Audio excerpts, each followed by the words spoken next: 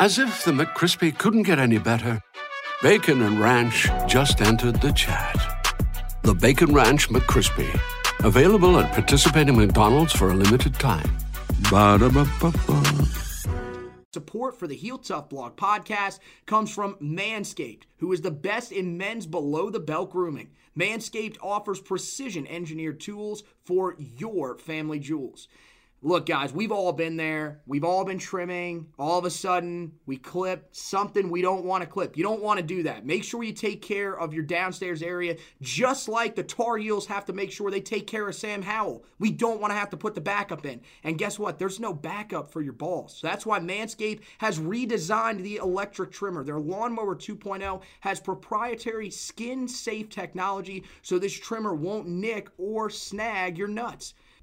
That's right, manscaping accidents are finally a thing of the past, and come on, guys, don't use the same trimmer on your face that you're using on your balls. Let's just be honest, that is disgusting. Manscaped also has the Crop Preserver, an anti-chafing ball deodorant and moisturizer, so you don't have to use any of those powders or whatever. You already put deodorant on your armpits. Why not put deodorant on the smelliest part of your body? Right now, you can get 20% off plus free shipping with the code BIGHEADS. That's all one word, BIGHEADS, at manscaped.com. Always use the right tools for the job. Your balls will thank you. Get 20% off and free shipping with the code BIGHEADS at manscaped.com. That's 20% off with free shipping at manscaped.com, and use the code BIGHEADS to get your Manscaped product today.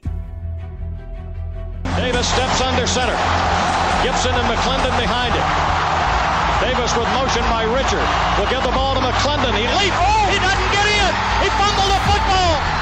Carolina holds. The game is over. And Carolina has won the game. Finley to throw. Over the middle, intercepted. Wolford again. Wolford the other way. At the 30, the 40. Wolford to midfield. Miles Wolford with the pick. The Heels on the doorstep of an enormous victory. Left side of the line. Hood standing to Williams' right. Williams going to throw. One-on-one. Davis has it. Touchdown. Carolina wins. Carolina is the Coastal Division champion. Bernard fields it at the 26. Heading to the far side. Gio at the 35. Gio, he's at the 50. No, he's not. Yes, he is. Gio is going to take it for a touchdown. Are you kidding me? Connor Barth for the possible win.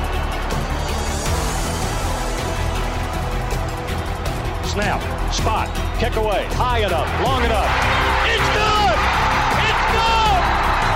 Carolina has won the game on a 42-yard field goal by freshman Connor Barth. Good gosh, dirty. This is the Heel Tough Blog podcast, Big Heads Media podcast.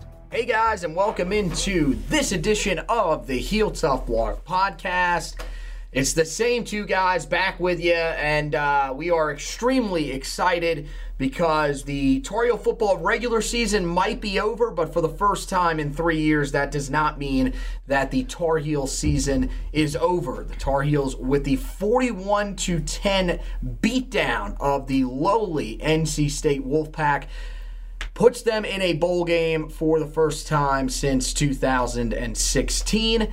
And we are going to try to go through all of the possible bowl scenarios, figure out where we are going to want to go for this bowl season. We got a couple of different ones. We'll read you almost all. We'll read through most of the projections. We'll tell you what most people are thinking is the most likely scenario for the Tar Heels. And, of course, we'll be talking about some of the postseason stuff that is going on as well. We will make the case for Mack Brown, or one of us will make the case for Mack Brown as the Coach of the Year in the ACC. And then we will also discuss another question that I think will be very interesting and might get a little bit of back and forth on social media as well. But we'll start by recognizing the guys that were recognized on the All-ACC team. Of course, it started with first-team All-ACC member Chaz Surratt. Pretty pretty much expected, right? 110 tackles, tied for the lead in the ACC with Syracuse linebacker Lakeem Williams. 13.5 tackles for loss, 6 sacks, led the team in both of those categories, was top 5 amongst linebackers in tackles for loss and sacks as well. And, one of the main reasons why this Tar Heel run defense went from allowing 218.8 yards per game a year ago to just 149 yards per game this year. So Chazz Surratt is shockingly, in our minds, the only first-team member for the All-ACC group for the Tar Heels, but very, very well-deserved for the converted quarterback, wouldn't you say? Yeah. Hey, guys, this is Josh, by the way. In case you didn't know that I am the co-host of the Heel Tough Blog podcast. Really? Another podcast. How would they not know? Really? I want a formal introduction to every podcast. I just introduced you. No, you didn't say my name. Oh, I don't need or to Twitter say handle. I don't need to say your name. We've reached the point where, first of all, we don't say Twitter handles until the end of the New tradition. That's not happening. This ain't your show. Oh. All right? Also, do we really want to do that? New podcast, and we're still taking shots at NC State. We're really soaking in that win over, like you said. Hey, look, I'm not taking shots at them. Let's be brutally honest. They suck. I mean, they suck so bad. They're firing coaches, and players are decommitting, and that's what happens when you lose to a grandpa. But yeah, look, Chazz Surratt, we can only say so much about what he meant to Carolina defensively. As much as Jay Bateman changed the aggressiveness style of the defense, the adjustments made during the game, he also single-handedly transformed this defense and being able to at least compete most nights they went on the field. They struggled the last month or so of the year. That was mainly due to attrition in the secondary and on the defensive line at certain times, but phenomenal player. I still can't look at him and think I watched him play quarterback for 2 years. He looks that natural in the linebacker spot, making plays, going all over the football field. And, it was a lot of fun to watch. And when we started right after the South Carolina game, it was just like, okay, how the hell did we not notice, or how did Larry Fedora not notice this when we recruited him? Because he played defense in high school. Part of it was because, Carolina needed quarterback play the 2 years he was on campus. Did play quarterback as well in high school and was one of the best to ever do it in the state. But he seems like he's found a home at linebacker, and it could maybe one day transition into a career in the NFL. So remember in the preseason when we were talking about him, and then when we were getting ready for the South Carolina game, and because of Dominique Ross's suspension and Jonathan Smith's suspension, we were saying, man, we're going to be in some trouble here because Chazz Surratt has to play big minutes at linebacker. We didn't know at the time. I mean, we'd heard all offseason, he's looked really good. The coaching staff has liked everything they've seen from him. But at the same time, we all had that same mindset of this probably isn't going to go very well. Yeah. And now we sit here at the end of the season and we're saying, I mean, honestly, when you talk about Chazz Surratt, I mean, is there a chance that he sneaks onto one of the All-American teams? Do you think that he could maybe get? I think if he's going to do it, he would get on on the third team, or possibly one of the honorable mentions. Do you think that he could get in that area? Oh, absolutely. Look at how much exposure he got for the transition. Mm-hmm. You got the play against Duke, which Carolina doesn't make a bowl game without that signature play at the goal line to preserve the win over the Blue Devils. Yes, exactly. So he had a knack for making plays at the right time in big moments. And so I think that'll help him. He had a very good game against Clemson back in September, which really kind of put him on the spotlight nationally for college football media members. So It wouldn't surprise me if he landed on an All-American team because he played at an All-American level. Okay, so then we move to the second team All-ACC honorees, and that is wide receiver Daz Newsome, Tar Heels leading wide receiver entering last week, now tied as the leading wide receiver with Dyami Brown. And then Charlie Heck, the offensive tackle who has been the anchor of this Tar Heel offensive line for each of the last 2 seasons. Newsome, 947 yards, which is tied for the team lead and 6th overall in the ACC. Each of the last 2 games, he has had 130 yards or more receiving, combined for 300 yards and 2 touchdowns on 17 catches in his final 2 games of the season. Just a phenomenal finish for him. And then for Charlie Heck, somehow last year was not recognized in the postseason All-ACC selections. Don't know how. Even as an honorable mention, this year does get the recognition. Played 797 regular season snaps, allowed just a third of a sack. Now keep in mind, this is an offensive line that allowed 36 sacks so far this season. So that is an amazing stat for Charlie Heck. And just 10 quarterback pressures all season. He also finished with 39 knockdowns. So it seems, I agree with Charlie Heck being second team.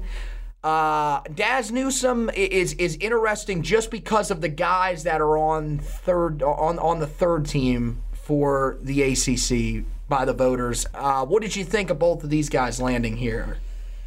If I was putting a wide receiver second team All-ACC from Carolina, it would have been Dyami Brown.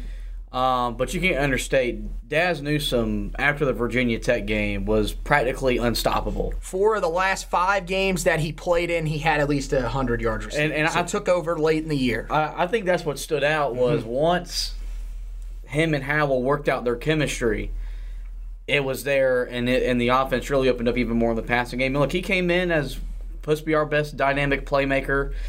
Was supposed to be the guy that was going to thrive in this offense. It took him a while to do that, but once they got the chemistry worked out and they found some route combinations that worked well for both of them, you saw what makes him so difficult to defend in the open field. And then Charlie Heck, we can't say enough about the kind of offensive lineman he is, the leader of that group up front, which, like you said, has given up a lot of sacks, but they've had an up and down year. Mm-hmm.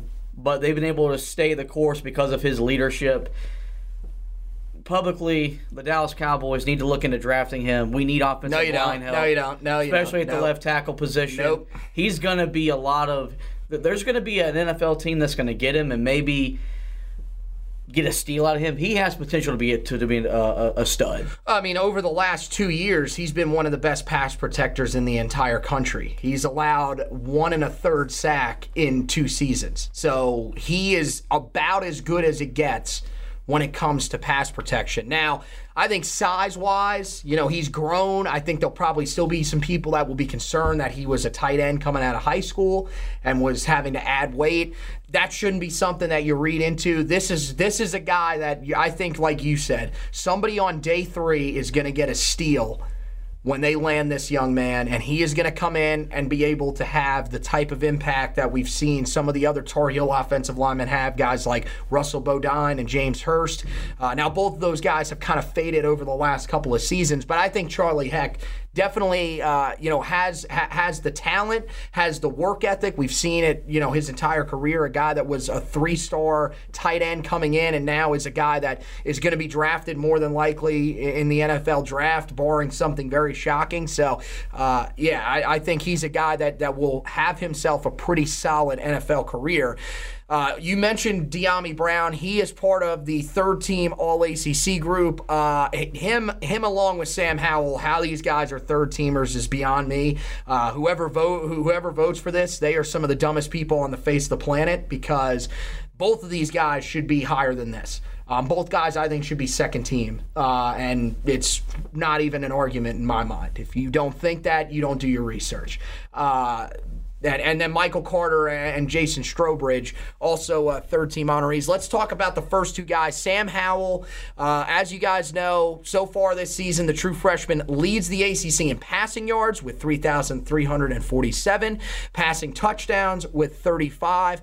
And of the quarterbacks with over 300 pass attempts, he has the fewest amount of interceptions with 7 outside of Syracuse's Tommy DeVito, who only threw 5 interceptions, which is as many wins as Syracuse had all year. An offense that did not play well. So Tommy DeVito is a guy clearly not ahead of Sam Howell. So, all the stats that matter, he's got going in his favor. His 35 passing touchdowns so far this season are the second, or are tied for the most in ACC history with Jameis Winston during his Heisman campaign back in 2013. And he is also averaging 8.6 yards per attempt, trailing only Trevor Lawrence among the conference's quarterbacks. I don't have an issue with Trevor Lawrence being placed ahead of him because Trevor Lawrence, better completion percentage, more yards per attempt, as I just mentioned. A guy that, 30-8 touchdown interception ratio, also is still undefeated in his career at Clemson, believe it or not. Now, as a starter, I believe he is, because he didn't start the first 3 games a year ago, he would be, 23-0? 24-0, somewhere in there. I think he's 23-0, 24-0. Either way, he hasn't lost a game so far. That's one of the reasons he's also going to be picked ahead of Sam Howell. To me, I don't see how Bryce Perkins is ahead of Sam Howell. To me, Sam Howell, head and shoulders, the better quarterback out of those two. Yeah, this one was really head-scratching. I was in the belief that if you're looking at how a player performed, Sam Howell should have been first team. Because he not only broke UNC records, he broke conference records and national records. And how this guy is considered to be the 3rd best quarterback in your conference does make a whole lot of sense to me. I get that Trevor Lawrence is undefeated and is going to play for a national championship most likely, but didn't have the kind of season we expected him to have this year. He was supposed to win the Heisman Trophy.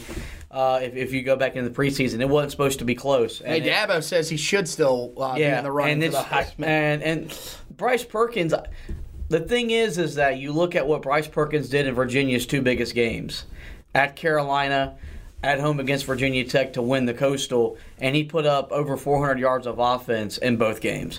So he finished extremely hot, and he's also playing for an ACC championship, but Sam Howell still outperformed them, and it wasn't even close. And that's the problem is they look at the player, the school, and then they look at the record. The record in all of this should be irrelevant. If a guy had a damn good year, he should be rewarded. Carolina isn't 6-6 with Cade Fortin or Jace Ruder. They're not going to a bowl game with one of those guys under center. No, that team more than likely is 4-8 at the best, 2-10 at the worst. And I think. He started the season 2 fourth-quarter comebacks against South Carolina, against Miami, converted a 4th and 17 to win that game. Took Clemson 60 minutes, went for a dumbass Phil Longo play call. That game maybe goes into overtime, and you got a chance to be the number 1 team in the country. Yeah. Went into Blacksburg, threw 5 touchdowns against Bud Foster's lunch pail defense. I mean, I can keep going. He passed every test that he needed to. Even in the games against Virginia and Pittsburgh that they lost late in the year, he was the reason the Tar Heels were still in the football game. Yeah, no, I mean, this is a guy that kept you in every game when the defense went through its phase of, well, we're not going to stop anybody today. He still was able to keep Carolina competitive and in ball games. Look, I get that winning is part of it because it always has been. But to me, the statistics, when stacked up, like I said, Lawrence has good enough statistics to where you can see why the winning would put him ahead of Howell. Perkins, look, that was expected, and the statistics are really not great. They're still pretty good, but they are not on the same level that Howell's is, especially when it comes to passing the football. And I think that's the reason why I would go with Howell over him. I don't get that mindset that if you look at those 2 quarterbacks throughout the entirety of the season, I saw Perkins play early in the season. He was god-awful against Notre Dame. Terrible. So I've seen games. Was there really a game that we look back at and say that Sam Howell was terrible? No, his worst game of the year was probably Duke, and they won the ball game. So Yeah, and he still found ways to throw touchdowns in that game as well. What I took away from this, a touchdown. Knowing, look, Sam's a quiet guy. We know that, but he's also a fierce competitor. He's going to take that as motivation for a team that when they go into 2020, look, I know we still got to get through this year. Right. He's going to go into next year thinking, well, I broke all these records, and you still don't think I'm the third best quarterback in this conference? He's going to be extra motivated to show himself a little bit more. And that's scary because you're bringing back a lot of weapons on that offense. In the second year with Phil Longo, you expect them to be more comfortable, especially in the end zone. There's a possibility he could improve on what he did this year. And that's scary. That's for everybody else, not for us. That's exciting. And probably Dave Doran's job. So. Oh, my goodness. The shots continue. Well, you speak of some of those weapons that he has. Two of them, as we mentioned, are on the third team. Dyami Brown, I'm another one, not getting it. I don't think it's as egregious as Howell being third team. But, I mean, come on. This guy should be a second-team All-ACC member.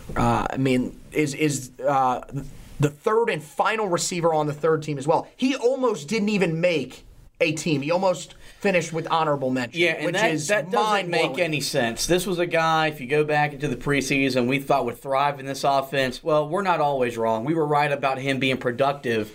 And you look at we're going to do that. We're going to review our breakout stars, and I'm almost certain that out of that list, I think we had him and maybe Jeremiah Gimmel as the only two that actually broke out. We're going to celebrate those and then just kind of mumble through the last guy that we had on the list. But we were right on this one. Yes. Great catch against South Carolina that turned the tide in that game. That was only the beginning. Led the team in receiving in that game. Yeah, did it again the next week against Miami. Opening drive of the game, takes the long touchdown. Yep. So Virginia, he completely obliterated that secondary. 202 yards receiving on 6 catches. Also 3 touchdowns on the night if the 202 yards weren't good enough for you. And you're going to tell me this guy is barely one of the best receivers in this conference for an ACC that offensively, skill position-wise, is not as great as it's been in years past? Maybe he didn't finish with a great, end to the season. Like he slumped off at the end of the year, right? Oh, no, that's right. He finished the game against NC State with 6 catches for 150 yards and a touchdown.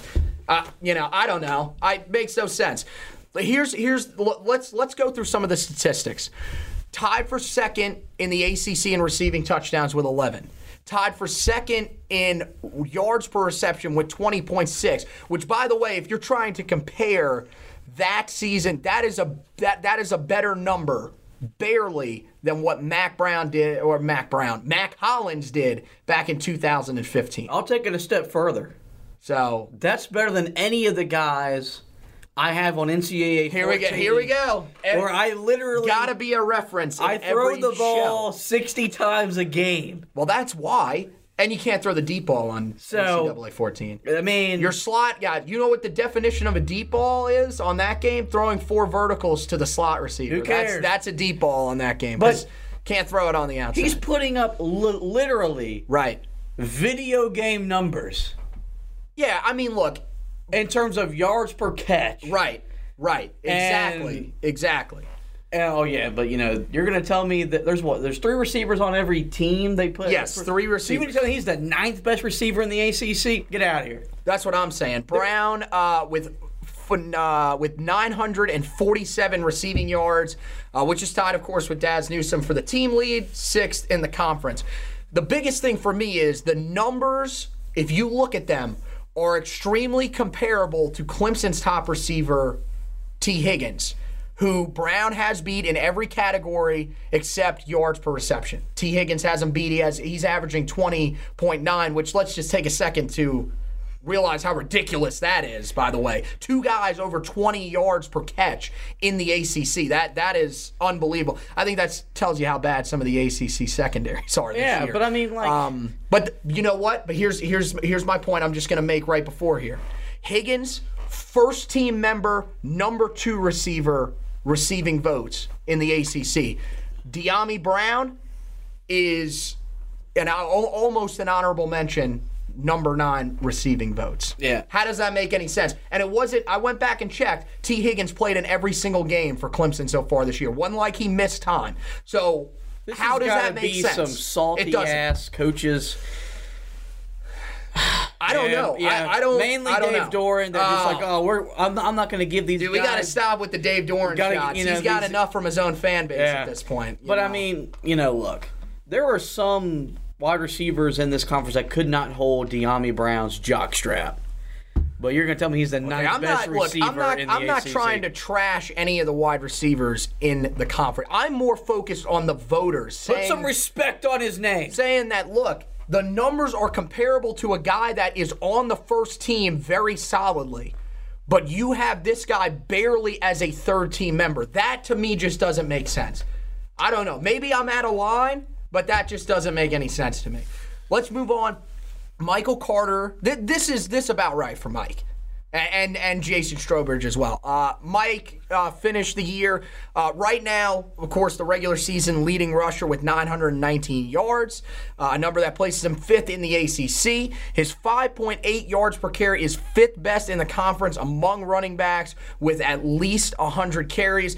The other big thing that helped him out, he was also a returner this year, averaged 25.2 yards per return. Unfortunately, didn't take one to the house, but came close a couple of times and finished the year with 1,503 all-purpose yards. If we're being real, the reason why he's probably not higher on this list is simply because he only had 5 touchdowns the entire year. That's just kind of been the story for him over the last 2 years, is that he has a lot of success getting those yards, but he just can't seem to find the end zone. But still, a guy that's very worthy of being a third-team guy. And also, he wasn't the primary runner in this offense until the latter part of the year, and still leads the team.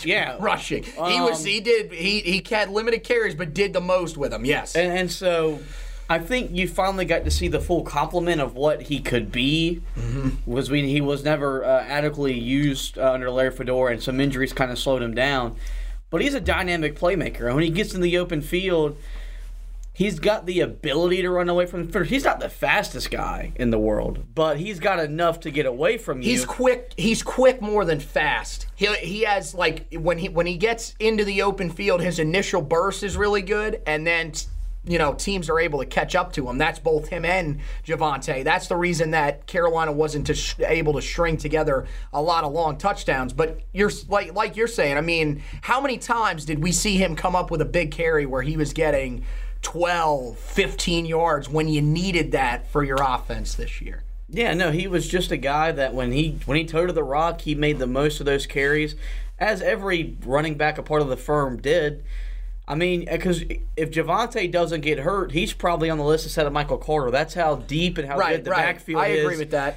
In Chapel Hill this year. So, really good year there for Michael. Was really excited to see him finally get more consistent in terms of running hard, because I've been very critical of his running style his first couple years in Chapel Hill. He kind of turned it on midway point of the year, and you saw what this offense was able to really opened up everything in the run game and, of course, the pass game. Well, I think that Phil Longo having a little bit more confidence in him and the rest of the backfield played a big role in why Michael and Javonte were both very, very successful this year, as opposed to what we've seen in past years from them where, I mean, look, Larry Fedora didn't even really trust his backfield to pick up a 3rd and 1. Behind the chains so many times. Yeah, there you go. So I think that confidence definitely paid off, and that's a reason why he lands on the third team. I agree that I think if Javonte doesn't get injured, this is probably switched, but yeah, I think both guys are definitely deserving. And then the last guy, Jason Strowbridge, this one came as a little bit of a shock to me, not because I don't think that Jason Strowbridge had a good year.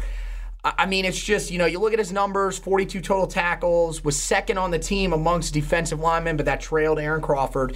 He had 6.5 tackles for loss, which finished 6th amongst the Tar Heel defensive players, and was third on the team, or was tied for third on the team, in sacks with 3 sacks this year. Also had 3 forced fumbles, 2 fumble recoveries, so did a good job forcing turnovers and getting on turnovers when he had to.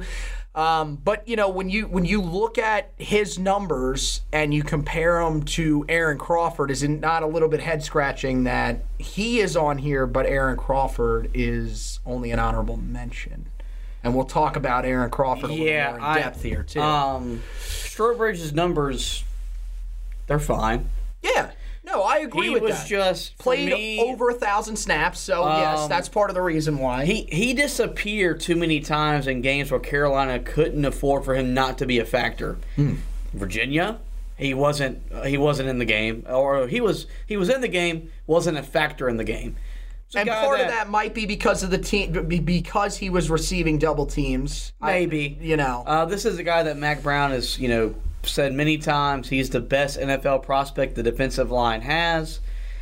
If that's the case, you needed him in those kind of situations to make a play or two that has your head coach thinking, well, you're going to be playing on Sundays next year, so not a problem. But when you go look at what Aaron Crawford did and how Aaron Crawford graded out, and he's not on the list, makes you question the voters even more than you already do. And it may be a little unfair to both guys, Jason Strowbridge and Aaron Crawford, to kind of compare the two and try to pit them against each other. That's not really what we're trying to do. Aaron Crawford, of course, is an interior defensive lineman. I believe Strowbridge, if he is listed as a defensive end, I don't know exactly how they do it when they go into the room. Some conferences do just defensive linemen. Other conferences do defensive ends and defensive tackles and break each position down. Even if they may list them as defensive end and defensive tackle, I think sometimes they'll try to move guys around because in a case like Jason Strowbridge, I mean, some considered him a defensive tackle this year. Others considered him a defensive end. But I mean, when you look at Aaron Crawford's numbers, I think that's the reason why we're kind of looking at Jason Strowbridge and saying, okay, he's a third-team guy. How is Aaron Crawford not above him or at least with him on that third-team defense? And look, Crawford led all Tar Heel defensive linemen in tackles with 49, a number that ranked him only behind Wake Forest's Carlos Basham Jr. for tackles amongst all ACC defensive linemen, and that came as a defensive tackle. Carlos Basham is a defensive end. That's usually expected that the numbers are going to be a little bit higher as a defensive end because you're going to be able to make some of those plays out on the edge in space when guys are trying to get outside. But for Aaron Crawford to do it, it's phenomenal. His 8 tackles for loss were third on the team, trailing only Chaz Surratt and Timon Fox, and his 3 sacks were also tied for the third most behind those two same players. He also forced 1 fumble and had 2 quarterback hurries and played nearly every snap for this Tar Heel defense this year. Also, this is a guy that, according to Pro Football Focus, graded out as the top interior defensive lineman when it comes to run defense this season. You can say whatever you want about Pro Football Focus. They are very highly regarded in the football community, definitely in the scouting community. So to me, for this guy to not be named to any of the All-ACC teams with everything that we just listed and only listed as an honorable mention, to me, is worse than Sam Howell being put on the third team. That is a disastrous mistake by the ACC voters. Yeah, this is another situation where they got it wrong. Not coming across as a homer, but you just look at all the numbers, what Aaron Crawford did, how important he is to what Carolina tries to accomplish defensively.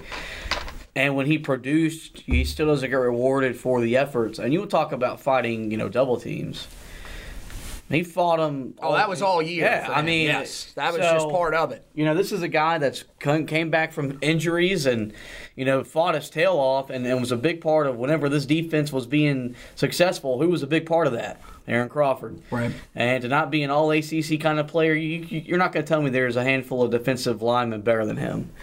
You just can't. I mean, there's no way there's 6 defensive tackles that are better than him. Or if we're going with a whole, with a whole group of them, 12 defensive linemen that are better. Yeah, I mean, that's what I'm getting at. So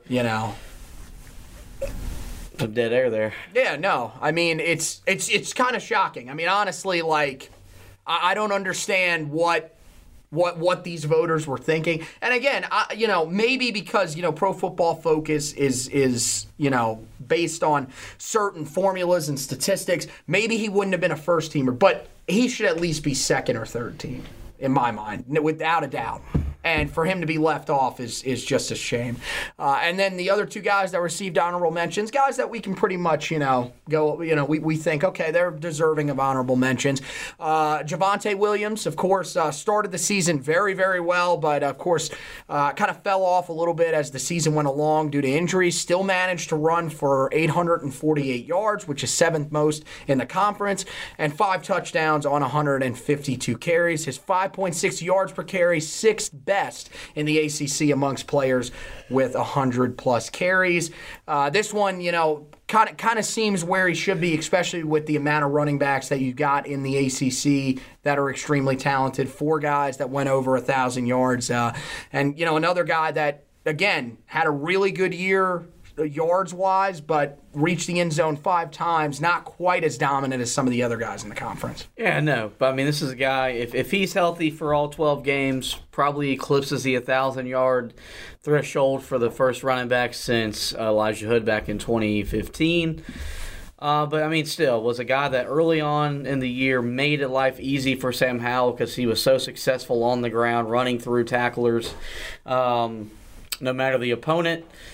So, yeah, the touchdown numbers, I mean, that was across the board. Carolina, when they got inside the 20, couldn't run the football. Right. It was the weirdest thing in the world how they can move it up and down the field from 20 to 20. But once they got inside the 20, they had a really hard time moving the defense to get their running backs into the end zone.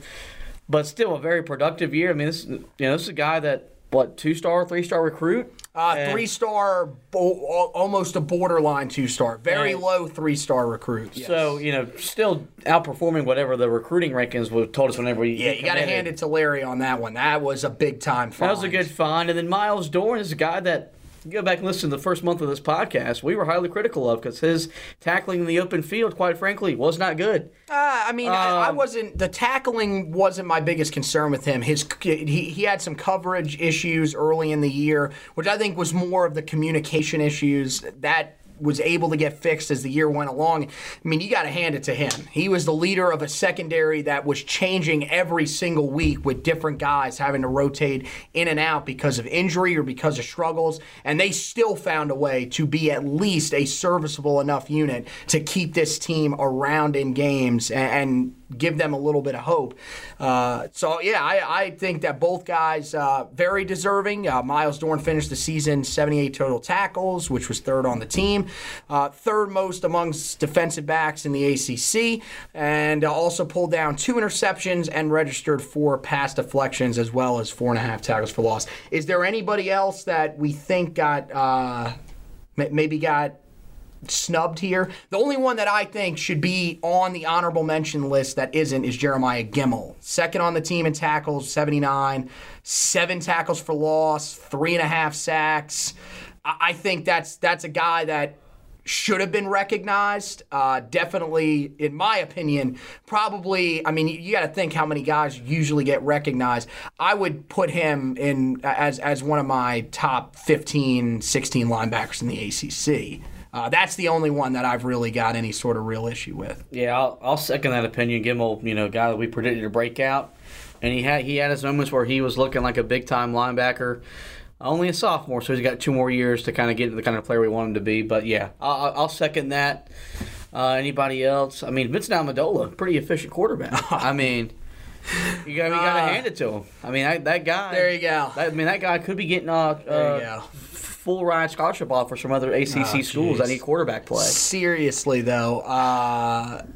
Anybody else? I like the only other one that kind of came to mind. Timon Fox had some bigger numbers, but the consistency just kind of wavered there. So I can see why. Bo Corrales could have been on there if he would have been targeted in the end zone like he should have been. Okay, I agree with that. The touchdown numbers were a little bit lower than we were probably hoping with what we saw from him early in the year.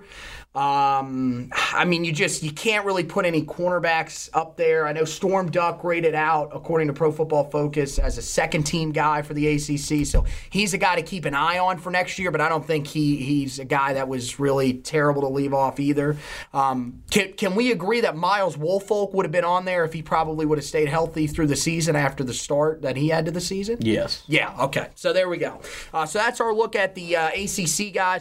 We do want to mention this. Sam Howell Hill named ACC Offensive Rookie and overall Rookie of the Year. No shock, right? Like, this is exactly what we expected from him, especially with all the stats that we put up. Now, it is a little bit of a shock that the ACC voters got it right, but there was nobody else that they could have really. Yeah, no, this was about as easy as it gets.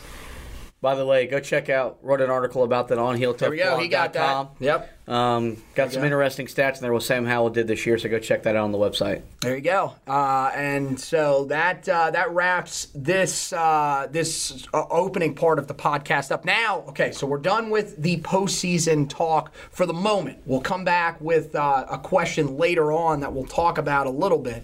But let's get into the bowl projections. That's the main point of the podcast right here. And look, I mean, this time of year, I'm not comparing it to the bracket predictors because those guys are just on another level. But the amount of guys that put together bowl projections is just ridiculous. And so we have, I believe there's either 13 or 14 different predictions that we have for you guys about where the Tar Heels will go. We'll read through most of them, but we're going to, and then at the end, we'll give you where we think the Tar Heels should go, where we'd want to see them go. And then maybe where we actually think they'll go. The most popular prediction online so far that I'm seeing is the Military Bowl, and the team will play against Navy, which would not be the most ideal draw. Navy is a good football team. They've run the ball for over 361 yards per game so far this year. They have a guy in Malcolm Perry that, as a read option quarterback, is in the running for the Davey O'Brien Award. Very legit football team. You'd have to go into their building to play this game because this game is hosted on their home field in Annapolis, Maryland. Definitely a tough draw. There's a few different guys. CBS Sports, that seems to be across the line for them. Both Chance Litton and Jerry Palm have the Tar Heels playing there, as well as collegefootballnews.com. They have the Tar Heels playing Navy there. That's one that I think we can all agree we want to avoid completely, if possible. Maybe not the bowl game itself, but definitely against Navy in their place. Yeah, I have no desire to want to go play Navy. I have no desire to go play in the Military Bowl. It'd be a neat thing, but I think the thing about Carolina is, even though they are 6-6, they are an attractive 6-6. Right. So they can kind of bowl people that make up a bowl committee. They're going to be a little interested or trying to get them because they've got Mack Brown, and that's going to sell.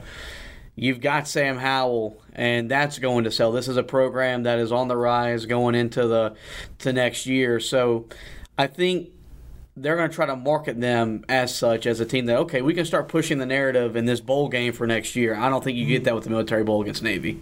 Yeah, no, I agree with that. And then when you get outside of that bowl game, the other most common destination is the Walk-Ons Independence Bowl. I don't want any part of this. I don't like the fact that it's got Conference USA tie-ins. I don't think that really draws much interest at all.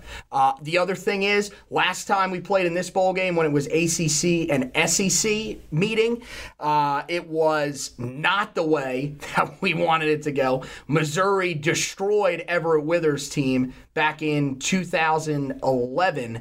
So yeah, I would like to avoid that altogether. The game, of course, takes place in Shreveport, Louisiana. Not the most attractive destination for Tar Heel fans to travel to. Joe Tanzi of Bleacher Report has the Tar Heels there taking on Louisiana Tech. So, I mean, again, how many Louisiana Tech fans there actually are out there, we don't really know, but it would be a little bit of an advantage for them because, of course, much closer to Louisiana Tech than to Chapel Hill. Got Jason Kirk from BannerSociety.com. He has Southern Miss playing Carolina there. That'd be a little interesting because you get to go up against Larry Fedora's old school. So yeah, a little bit of an interesting tie in there. And then also Eric Smith of USA Today Sports, he put the Tar Heels in the Independence Bowl, this time against Ohio. which was a team that we saw on MACtion. We didn't actually watch the game, but we flipped by it and saw that they had scored 66 points in 3 quarters in a game this year. So could be a little interesting there, but none of those really draw the eye for you, really. And I don't think Shreveport, Louisiana is quite the destination that screams sexy bowl matchup. Only way this game would have intrigued me was if Carolina got matched up against Charlotte. Can't happen. They're in the Bahamas Bowl. They're in the Bahamas Bowl. Only way I would have even been remotely interested in watching Carolina play a team from Conference USA.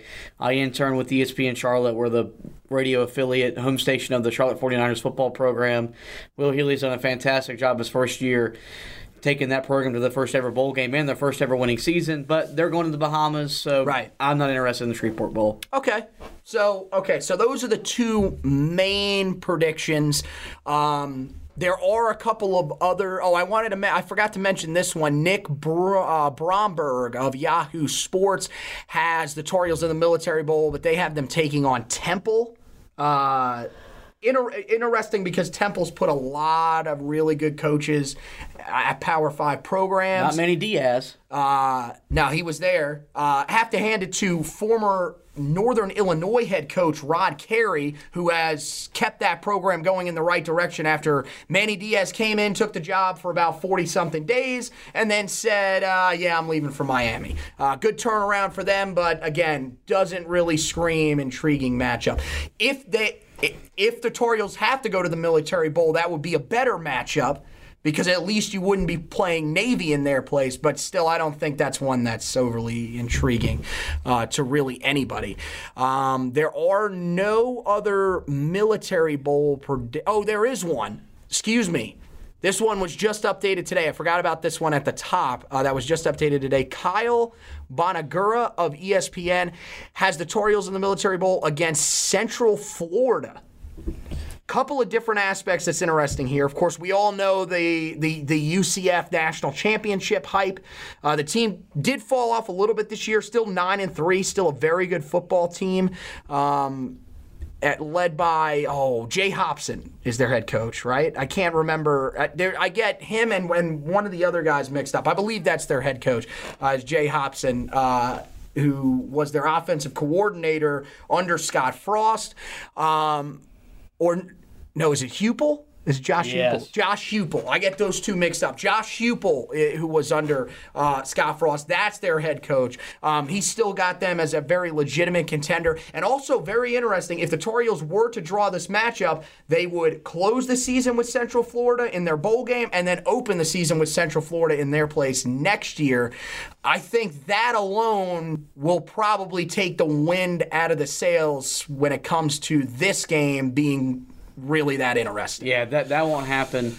Right. I don't think that's going to happen either. Tip for you, next time that we do this, you should group all the bowls together. That way you're not scrolling up and down the computer screen trying to find which is which. Okay, wise ass. I just went through and was putting this article together and was just going with all of the recent ones that I could find. Trying to be a Congratulations, because I'm looking forward to your article that has where Carolina is projected to go in the NCAA tournament with every bracket predictor out there. We'll look forward to that article. I don't think that's actually I'll have it ready to go. Those are lies. One of the other common places now, this one, every single analyst that has the Tar Heels in this bowl game has a different team that they will face. And I think this is one that will probably be very attractive for us, which is the New Era Pinstripe Bowl, which takes place in Yankee Stadium. I don't know about you. I think it's a really cool setup that they do in Yankee Stadium. I think it looks very nice. It's very appealing on the eyes. You're going to have the chance that snow could be involved, which is always fun whenever you're watching games. Won't be fun for the players on the field. But some interesting matchups that the Tar Heels could face here. Very good Indiana team, that according to Mark Schlabach of ESPN. That's one to keep an eye on. Tom Allen's done a fantastic job there. 8 wins for the first time since the 70s, I believe. 70s or 80s for Indiana. So that's a team that is on the rise and has done a really good job this season. Stephen Lasson of Athlon Sports with Carolina against Michigan State. Another interesting matchup. That would be a great coaching matchup. Mac Brown against Mark D'Antonio. Also, interesting matchup for the Tar Heels there would be Michigan State's defense, which is always one of the better units in the country, matched up against their high-powered offense. And then the other one that I had was Brad Crawford of 24/7 Sports, who predicted the Tar Heels to play Illinois in the New Era Pinstripe game.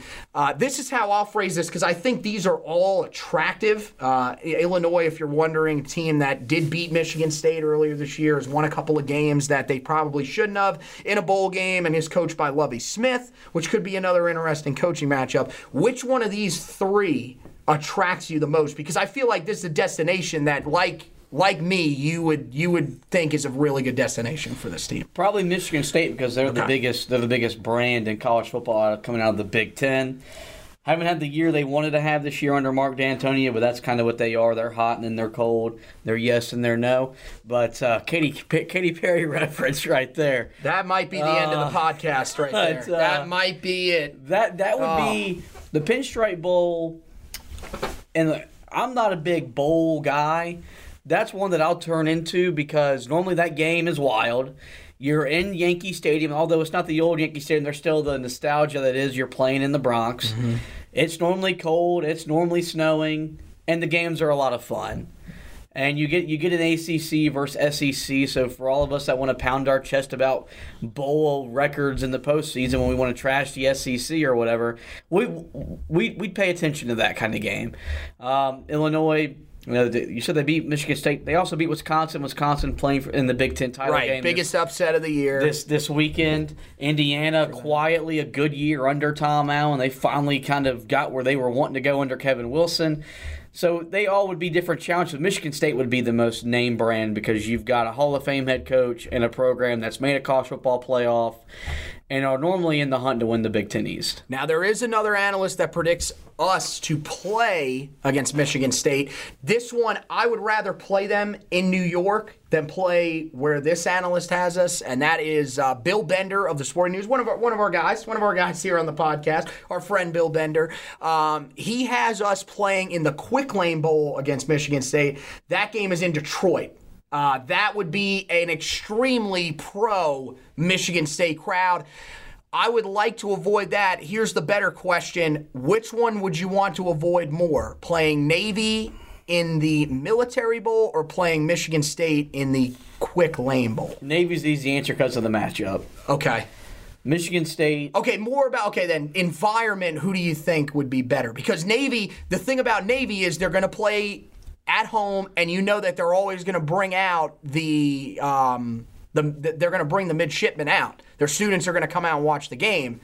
Michigan State, bigger overall fan base, and Detroit's really not too far from East Lansing. The thing is about bowl season is when you're a fan of a disappointing team like Michigan State, their season disappointed, are you going to spend time and money around the holidays to go watch a bowl game? To Detroit? I think so. That is utterly meaningless at this point. For Carolina, our fans may be willing to travel to that game because Mac Brown's kind of he's breathed life back into the program. I don't think that game being in Detroit means a whole lot, because I don't think Michigan State would be invested regardless. Okay. All right. Interesting. So you'll still go with Navy out of those two. Okay. Makes a little bit of sense. And then the last one that I have seen. Now, keep in mind there were some that were projecting that the team would be in the Belk Bowl. That has changed. A lot of guys just re-updated theirs within the last within a couple of hours of the last installment of the college football playoff rankings before the final rankings, which took place last night. So a lot of guys have readjusted theirs. The last one that I saw from Brett McMurphy of Stadium, who everybody knows, he has us in, by the way, the best sponsored bowl so far this season, the Tony the Tiger Sun Bowl. Yes. Very, very interesting. They changed from the Hyundai Sun Bowl, which I thought was a little bit more appropriate. Very interesting. They have us playing now. This would be kind of different than it would have been if some circumstances were different. He does have us playing against Washington. I mean, look, we were out in the Sun Bowl against Stanford back in 2016. I thought overall it was a good game. There always seem to be pretty good games there. They're not going to match you up against a terrible opponent. It is a Power 5 opponent, but this Washington team, a little bit of a disappointment. Still an 8-4 team. That's pretty good, but they're not going to have Chris Peterson on the sideline. So you don't get that Mac Brown, Chris Peterson matchup. Is this one that would interest you at all, or is this one that you were kind of skewing away from? No, I'm a big fan of the Sun Bowl. It's one of the best settings in all of college football. Like you said, normally that game you get to play against a pretty good opponent. Normally that bowl game is a ranked versus ranked kind of matchup, so it was good exposure for Carolina. Games on CBS, so you'd actually get to hear some SEC guys, see if they did their research about the two teams that they got to call the game on. Mm-hmm. I'd be okay with that. Washington's a pretty good program. Chris Peterson took them to the college football playoff.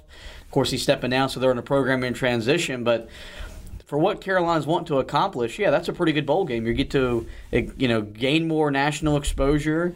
You get to go play in a unique, fun setting. It's a lot easier to get up for that kind of bowl game as opposed to the Quick Lane Bowl in Detroit, where there's really nothing attractive about playing in Ford Field in the dump city of Detroit. Oh, man.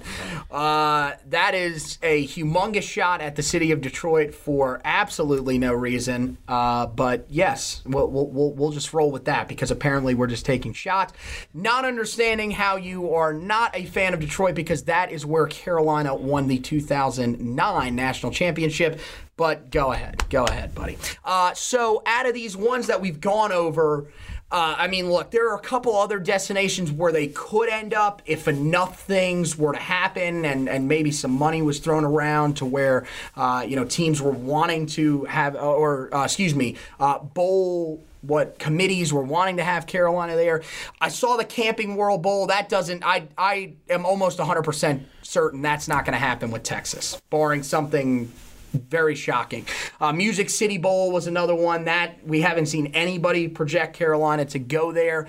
But out of the destinations, where do you think is overall the most attractive? Where would you want to see Carolina play? And who would the opponent be that you would want to see Carolina face? I'd like to see Carolina play in the New Year's Six Bowl. Oh, here we go. Against an FCS team, so we guarantee ourselves in the national championship. Okay, wise ass. The ones that is listed, I would take the Pinstripe Bowl in New York. Okay. Because it's, like I said, all the great things about playing up in Yankee Stadium. One that is not listed, Belk Bowl, is for us. We could easily attend that game. Right. And that if they could slide their way to the Music City Bowl, because we could probably make a trip out of that.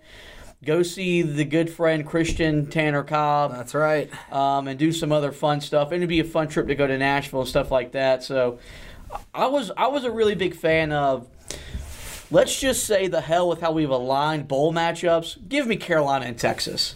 Give me that storyline. Right. Give me Carolina beating a Texas team that completely underachieved. You've got Mac Brown against his former school. Sam Ehlinger said that he thought they did fine. Yeah. Larry Fedora against his former school, so you'd have those kind of storylines. Oh, definitely. So, and you get exposure against a premier program. I mean, Texas fans will travel anywhere to watch that team play. So, if you can beat a Texas team in a bowl game, that really jumpstarts what you want to do going into next year. Yeah, I think that would be an interesting matchup. I think the possibilities of that happening, that was something that was floated out there by the CEO of the Camping World Bowl. I don't think that's going to happen. I'd be very shocked if that actually happens. The Belk Bowl was one that was attractive, but every one that I've seen when they are slating teams to go to the Belk Bowl, it seems like there's only a handful that have an SEC team there. So Carolina, if they play there, would likely play play a Group of 5 opponent. Now, the Group of 5 opponent that Mark Schlabach had with them before he readjusted his predictions yesterday would have been a little bit interesting, with Florida Atlantic being the team there. Of course, Lane Kiffin versus Mac Brown, that would be kind of fun. Everybody loves Lane Kiffin's antics. It's hilarious. But I don't know if that's going to happen. You're right. I think the Belk Bowl would be attractive because fans will have easy access. In terms of the one that I think you could get the best matchup out of, I think that probably the Music City Bowl, because I think you could get matched up with Tennessee in the Music City Bowl. That'd be a rematch of the bowl game that we saw against them back in 2010. And yeah, that would be fun to do that all over again. That would be another great game, I would expect. Tennessee, a team that's starting to sort of be on the rise, believe it or not. I'm not going to say that they're back. I hate using that phrase because everybody thinks Texas is back and they're 7-5 this year. But definitely a team that looked a lot better later in the year than they looked early in the year. I think that would be an attractive destination. And then, like you said, the New Era Pinstripe Bowl, which seems to be the more realistic out of the ones that I pointed out. I think that would be interesting. And I'd like to see him matched up against Michigan State. I would like to see how this Tar Heel offense can handle playing against a really good defense in Michigan State. It would be a good learning experience for a guy in Sam Howell that's had a really good season. And it would be tough preparation. You're not going to walk into that game and think that you're automatically going to come out with a win. I think there might be a little bit of motivation because there is it a little bit wild to say that with everything that has happened over the last couple of years on campus there at Michigan State, that Mark D'Antonio could be looking to eventually move on from him? Because there were some rumors that before last season they might look in a different direction because of everything that was going on. They kind of pushed those off because they had a little bit of a successful season, overachieved a little bit. Do you think there's any chance that that they could be looking to move on from him if he finishes 6-7 this season? No chance. No chance. So you think? You're saying he's one of the better coaches in the country, right? He has a job as long as he wants a job. They're not. Unless they go 1-11, 2-10, they're not going to fire him. Okay. I think there could be some motivation there, though. You never know. And then the Sun Bowl against whoever they put in from the Pac-12 could be interesting. Team like Arizona State, Washington could be interesting. But that's kind of where we went. We'll read off some of the ones that you guys sent in. We've got, let's see. We want Trenton Simpson or at @tar_pit_heels. He says Pinstripe or Music City. Makes a little bit of sense.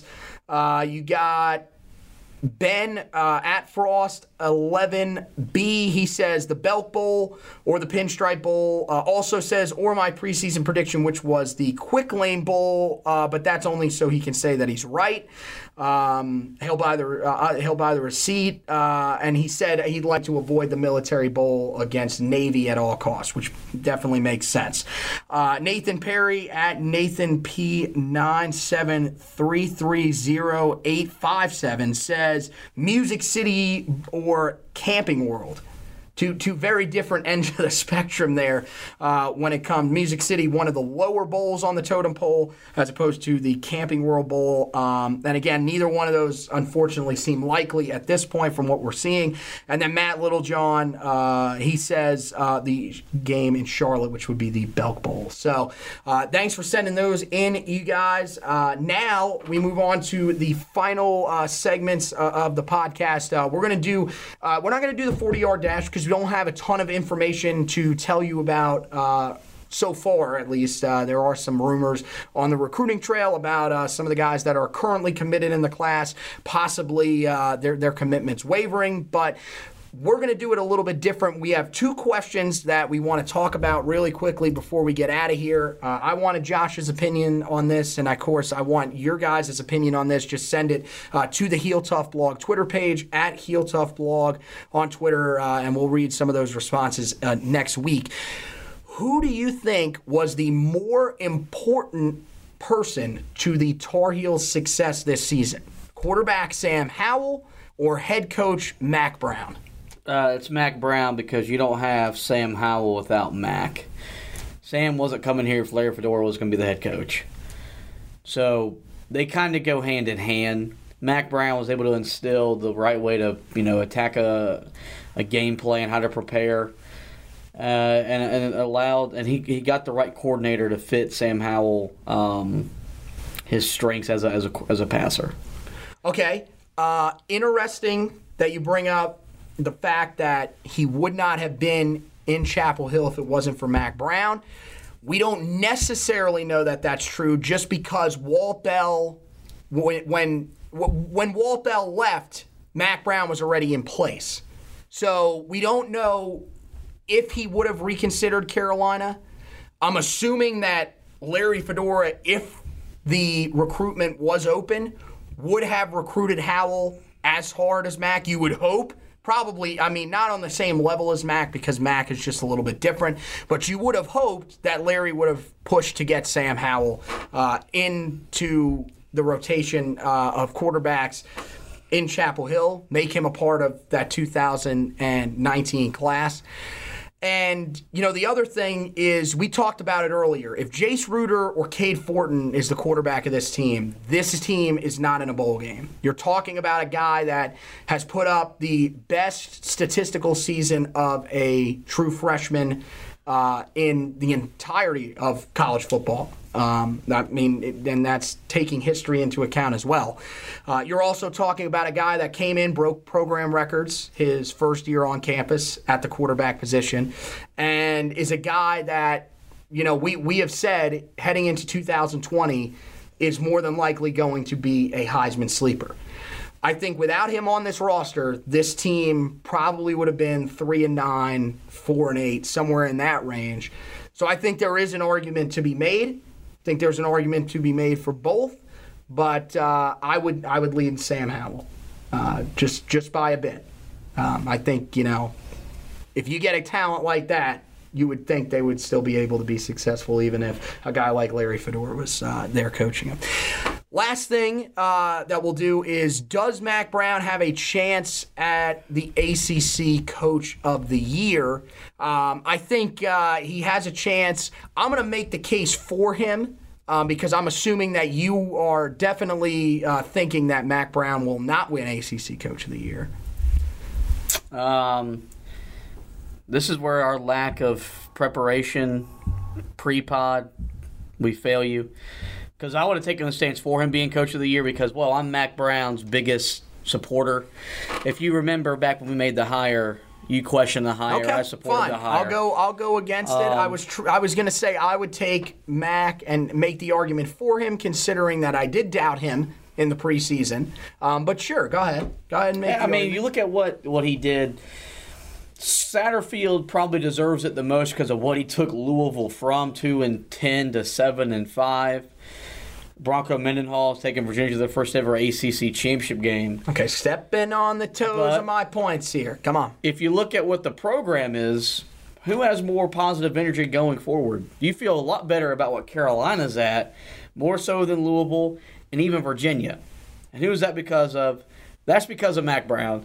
He breathed life back into the fan base, back into the program, the whole athletic administration fully supporting what Carolina football is wanting to do. You see the basketball team showing up to all the games and staying until the fourth quarter. A lot of times they were dipping at halftime when we were down 30. And it's all because of Mack Brown. He changed the culture because that's the kind of guy that he is. So that's why you make the argument for him, because he's the second best coach in the conference. He took a program that's won 5 games in 2 years to 6 games in 1 year, going to a bowl game. So clearly they made the right decision in bringing him back to Chapel Hill. Well, there's a couple of interesting candidates out there. I agree. I think you got to start with Bronco Mendenhall. Won the ACC Coastal, a team that was expected to win the ACC Coastal, but got off to a little bit of a slow start in conference. Rebounded, beat Virginia Tech for the first time in 15 years.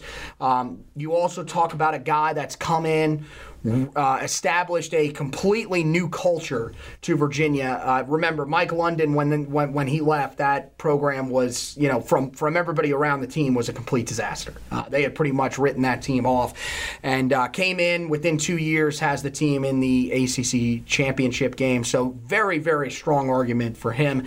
Also, Scott Satterfield, as you mentioned, another guy that was out there, has been, there are some local media members who have brought up the question of whether or not the Tar Heels should have hired Scott Satterfield. Now that we see the success as well, they still want to make that argument. I'm not quite on that end of the spectrum, but what Scott Satterfield has done has been very successful, has been recognized around college football. Went 7-5, soured a little bit by the loss in the final week of the season to Kentucky, but was basically just dominated by a superstar athlete that's playing quarterback for Kentucky. Still a great season. First year with Louisville brings them back to a bowl game, taking them from one of the worst statistical defenses in the history of college football to being a team that was competitive night in and night out. Of course, wasn't as competitive as he probably would have liked against Clemson, still a few steps away from that. But in an ACC Atlantic, which is really lacking a number 2 team right now that is any sort of challenge to Clemson, you could make the case that maybe Scott Satterfield has his program in a good position to challenge or to be the biggest challenger to Clemson. How big that actually is still to be seen. Dave Clawson, guy that started the year hot, kind of fallen off towards the end of the year, but that's mainly due to injuries. Got to think if he still had Sage Surratt and Jamie Newman healthy throughout the entirety of the season, this was a team that probably could have reached double-digit wins. Whether it was through a bowl game or maybe even in the regular season, considering that they really didn't play the toughest schedule. But not having both of those guys definitely helped. Still, talk about a guy that has taken a program that was roughly 5-7, 4-8, just about every year, to now being a team that consistently makes a bowl game, and now could also be one of those teams that could challenge Clemson or give Clemson their biggest challenge. Not challenge Clemson. That's terrible phrasing. They're going to be nowhere near Clemson. I don't think anybody is for a while unless Florida State makes a huge hire that we just haven't seen to this point. I think that Wake Forest is a team that people are talking about, and there's a legitimate argument. And then, of course, the one that I don't think really makes much sense, but somebody is going to make the argument for, is Dabo Swinney at Clemson. He went undefeated, but let's be brutally honest. He was expected to go undefeated. It is still impressive with the fact that he has to continue to replace as much as he does each year. It's starting to kind of turn into what Alabama has in the SEC. So he's a guy that if he keeps winning double-digit games a year, especially if he keeps going undefeated in the regular season, you would expect him to be in those conversations. But honestly, I'm going to be real with you. I don't think he deserves it. But out of those guys, there are some good arguments there. I think the award ultimately will probably go to Bronco Mendenhall. I think that Scott Satterfield will probably finish second overall in the voting, and I think Mack Brown will probably finish third. That will be released tomorrow, and we will let you know. That award will be released tomorrow morning, and of course, we will update you with an article if Mack Brown wins Coach of the Year, and if not, we'll just surge on and get fully into the bowl projections and a little bit of recruiting as well as we turn towards the early signing period. So that's going to wrap it up for this edition of the Heel Tough Blog Podcast. Remember those questions that we talked about at the end of the podcast. Make sure you go on to Twitter at Heel Tough Blog on Twitter. Send those responses in. We want to hear from you guys what you think about those 2 questions as well. If you have a destination that you would like to see the Tar Heels play a bowl game in, let us know that as well. Again, try to be a little bit realistic here. Don't go, off script with, maybe a location that doesn't have an ACC tie or, saying that a New Year's Six Bowl, we're just not going to see them there this year. It's not going to happen. That's just how it works.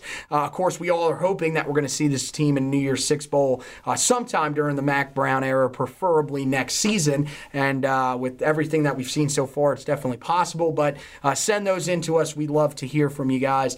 Make sure that you are checking everything out on the Heel Tough Blog website. We've got so much great stuff up there for you guys surrounding the football team. As I mentioned, we will be having a bowl projections article that's going to go up for you guys. It'll give you all of the insight into all of the different projections and give you sort of a little glimpse at what the Tar Heels could be facing if they land in that destination against that opponent. Make sure you guys check that out. That'll be up on the website sometime tomorrow. And then you guys can also check out some of the stuff that we're going to do when we get closer to the bowl games, where we'll preview the bowl game, then of course recap, do the stock report, and do the trench report for the bowl game. If you want, you can go back and check out the ones that we did from the NC State game. We got the recap up there, as well as the trench report and the stock report, all of which has great information about the Tar Heels' big win against NC State.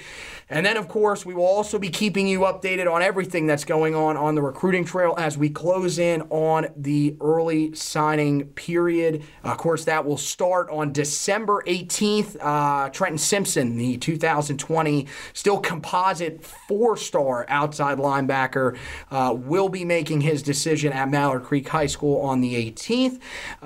There's also another scheduled commitment from 3-star defensive tackle Octavius Oxendine on the 19th, and that's a name to keep an eye on, with the fact that there are a couple of guys right now that we are keeping a close watch on because there is some belief that their commitments could be wavering. That's quarterback Jacoby Criswell, the 4-star dual threat from Morrilton, Arkansas, and then 3-star defensive tackle Clyde Pinder Jr., who hails from Armwood High School in Seffner, Florida. So we're keeping an eye on all of that for you guys. We'll have all of the latest for you as we head towards the early signing period, which, believe it or not, is just 14 days away, 2 weeks away from this podcast. So we have you covered with all that. We also have you covered basketball-wise. Of course, tonight the Tar Heels get ready to take on the Ohio State Buckeyes in the ACC Big Ten Challenge.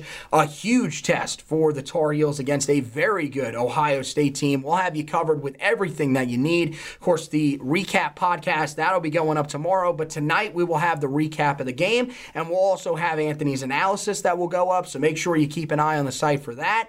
Best way to do that, sign up at the bottom of the page so you can get everything you need right into your inbox. Just scroll down to the bottom, put in your email address, and it will send right to your inbox, so you don't even have to worry about going on social media. But if you like going the social media route, make sure that you like the Heel Tough blog page on Facebook. We post all the stuff on there. We also have some other stuff that you're not going to be that you're not going to get sent to your inbox, including the podcast. So make sure you do that so you don't miss either of the podcasts, the Heel Tough Blog podcast or the Roy's Boys podcast. So make sure you like and follow that Facebook page. And then, of course, on Twitter, make sure that you are following the Heel Tough blog page on Twitter at Heel Tough Blog. We're going to start doing a little bit more with that than we've been doing in the past. And then, of course, you can follow both of us on Twitter, me at Future Tar Heel and Josh at Joshua Marlowe 5. And also, make sure that you like and subscribe to the podcast. Leave us a review as well. We would really appreciate that. Rate, review, subscribe to the podcast. That's what I was going for there. And we would greatly appreciate anything that you guys are willing to say about the podcast. Let us know if there's something that you want to see in the podcast. We'll do it. Let us know if you like the podcast. Just leave us a little bit of a comment down there. We'd greatly appreciate that from you guys. So once again, thank you guys for listening. Thank you to Josh for taking some time out of his day to come on the show. And as always, go Tar Heels!